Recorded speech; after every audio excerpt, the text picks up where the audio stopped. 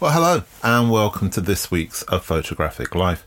I received a phone call a few days ago from somebody I used to know from the world of magazines, an editor, in fact, of magazines, not somebody who engages or has any kind of experience of photography. And they'd rung me up because they wanted a little bit of advice. They'd moved into a house down in Devon and found that one of their neighbours was a photographer. He was in his 90s and has sadly passed. And the wife of the photographer has been left with a huge archive of material and doesn't know what to do with it. And so my friend had suggested that she'd try and help out, and that she'd give me a ring and kind of see what I said. My friend's initial hope was that this work would be published in a book, it would be an exhibition, or perhaps even an institution would take this work on. The photographer in question is a photographer called Anthony Blake, a food photographer, travel kind of lifestyle photographer, very much from the 1970s and 80s. A photographer, actually, that if you've worked in magazines during that period, you were probably aware of, because the Anthony Blake archive was an archive that you regularly turned to if you needed food-based or travel-based photography, but you weren't in a position to commission it. In many ways, Anthony's work was a kind of a continuation or an English version of the great French food photographer Robert Bresson. You can't find Bresson's work now. I've tried, but he really was a pioneer in food photography, which in itself raises, I suppose, a discussion point, which is how rarely food photography is spoken about, exhibited, published. Of course, there was the Susan Bright book. I think it was last year that was published on the history of food photography. But that pretty much is it, which to me seems strange. Anyway, I spoke to my friend about what could be done with this archive, the majority of which, and we're talking here 30,000 odd images, the majority of that work, it exists as colour transparencies and black and white negatives and contact sheets. So no digital artifact. And there was a part of the archive which evidently had been sold off, and then this is the archive that remains. It's a very common story, and it's a story I hear a lot, which is photographers who've had incredible careers through the 1970s, 80s, perhaps through the 1960s also. We spoke about Colin Jones, who joined us only a few episodes ago, and the fact that his archive is now being picked up upon. But anyway, there are an awful lot of photographers out there who have these bodies of work which are incredibly valuable to them. And I would argue very valuable to us as photographic artifacts, as social history. And the particular person, Anthony's wife, is faced with this issue as to, does she just throw them away?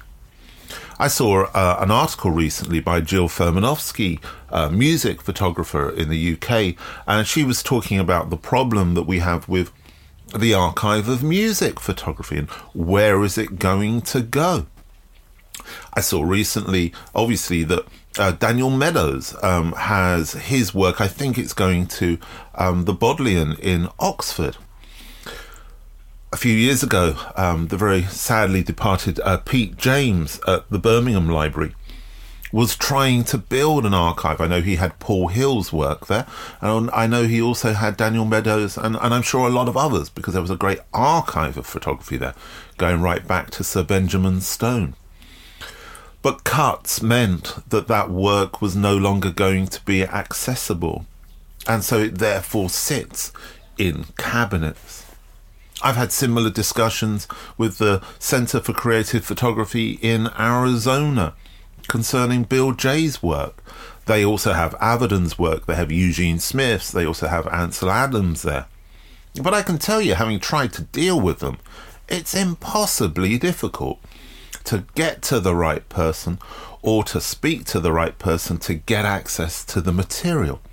and talking to Bill Jay's daughters, they haven't even been able to get to see their father's archive. The reason I'm given for that is financial. The funding just isn't there. And I suppose going back to that conversation I had with my friend, I had to give them the news that I wasn't aware of any institution that was in a situation to take on this archive. Similarly, it was going to be very difficult to produce an exhibition or a book of this work without somebody sitting down and working through it, actually finding whether or not there was work there which has historical value and also contemporary relevance for an audience or not. After a long conversation, she decided that she's going to take it up. She's going to give it a go. And I gave her some strategies which she could utilize to try and at least see whether or not there is an audience and an interest for this work. I really hope there is. I was really tempted myself to actually offer to go down there. There's nothing I enjoy more than going through archives of work which have not been touched for a long, long time. I did a very similar thing for John Hedgecoe, a photographer that many of you will know from his how-to manual books, but also somebody who was a photographer for a lot of magazines through the 1960s and also the 1970s. I also did the same thing for Sean Flynn, the great friend of, Errol Flynn's son, and also a good friend of Tim Page, and Sean's work in Cambodia and Vietnam before he disappeared out there. So I love doing that, and I'm sure many of you do. I suppose where I am with that one this week is, if you are in a situation that you've got an archive that it needs looking after, try and find somebody who's going to be as excited about your work as you are to go through that work. And if you're somebody out there thinking, I'd really like to work on that, I'd really love to work on a curation or setting something up, or, great example, and I talk about it all the time, Tish Murtha's work, the great work that Ella Murtha has done around that, of bringing that into the public consciousness. It can be done. It takes a lot of work, it takes a lot of commitment, and it takes a lot of passion. But I really think it's important, and it could be incredibly rewarding. This week, the photographer who's going to share with us what photography means to him is Iain McKell. I've known of Iain's work for many, many years. Never met him and never spoken to him, actually, but we did have a conversation recently which was really enjoyable. If you don't know about Iain and his work, he grew up in Weymouth in Dorset on the UK coastline and began working as a seaside photographer, aged 19. He went on to study graphic design in Exeter before moving to London in 1979 to work as a designer.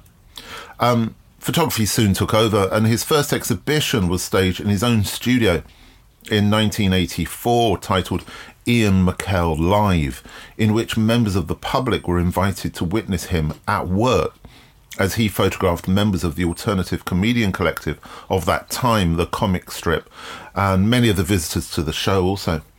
This was followed in 1985 by an open workshop at the Photographers Gallery and a documentary film documenting his life.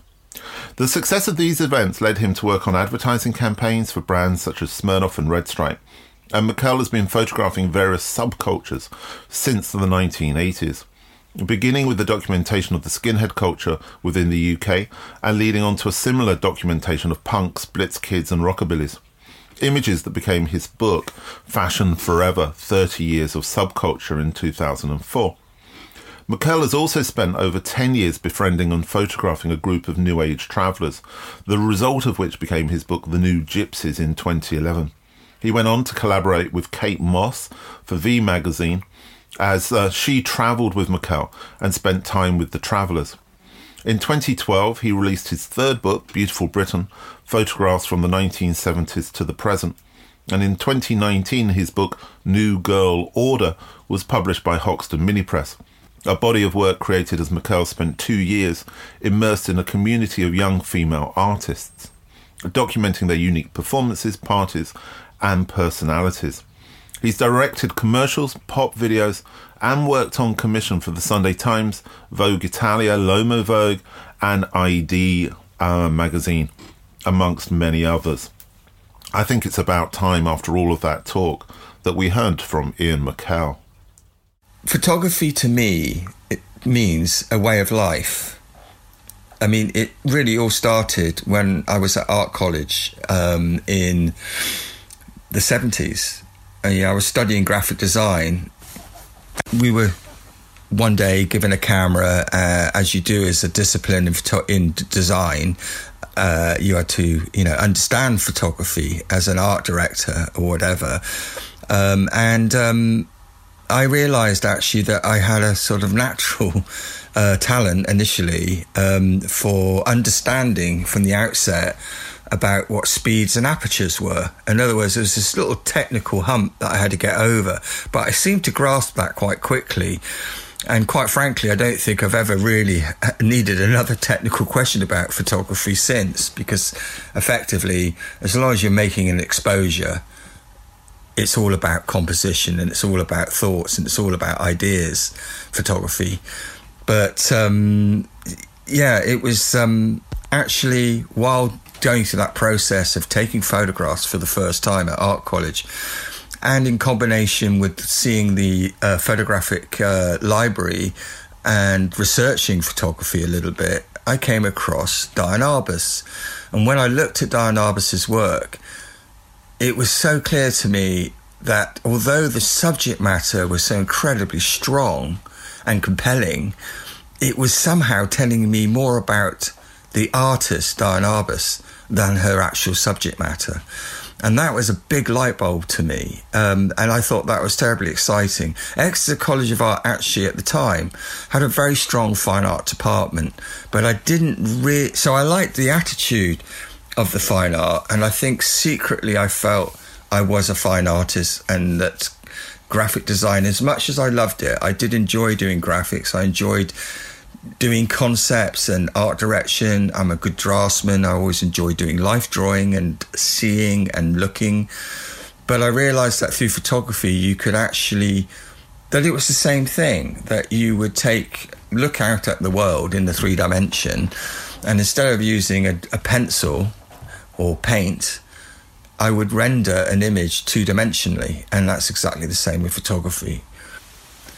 So having been inspired by Diane Arbus, I actually at the same time had this opportunity of getting a job in my hometown, which is Weymouth, which is a seaside town. And I kind of realised that there was a wealth of content and this life of characters and the quirkiness of seaside towns that I grew up in, and was something that I understood as an inmate, as somewhere I grew up, and I wasn't looking in on it. I was actually from this place. So this idea of photography being a way of life immediately was there at my disposal. I suppose that was my luck. I was lucky enough to grow up. I grew up in a hotel. My parents were hoteliers. I grew up in this sort of world of transient people coming and going, of people who were, looking for escapism and desire and all those sort of great sort of...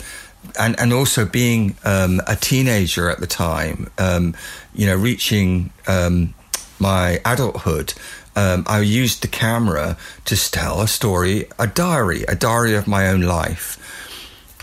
So after leaving college, I moved to London and got myself a job as a graphic designer. So, everything was going nicely, and I thought this was the way forward. After all, I'd been to college, done graphic design, and now I've got a job as a designer. But then one day I come into work, and one of the guys that I work with was telling me how he got up in the morning in the suburbs by listening to the car engines of his neighbours and could recognise the engine noise. And that was number 32 getting up, and now it must be 8:45. So he used that as his clock for getting up in the morning. And I just realised, commuting on the tube backwards and forwards from 9 to 5, that it just wasn't me. I was made redundant And as I was walking down Wardour Street back in the day, in the late 70s, I saw this board for a club called Bowie Night. So I went to this club. There was people like Boy George and Philip Salon and Lee Bowery and all these sort of underground post-punk characters. I recognised it for what it was. This was the London epicentre of the underground. This was talented young people that were about to break through and do something fantastic. I saw that in them and it inspired me. I came out of that club, and that's when the idea of photography being a way of life crystallised in my mind. I also had cheap rent as well, which obviously enabled me as well. And I'd made quite a lot of money out of the photography on Weymouth Seafront.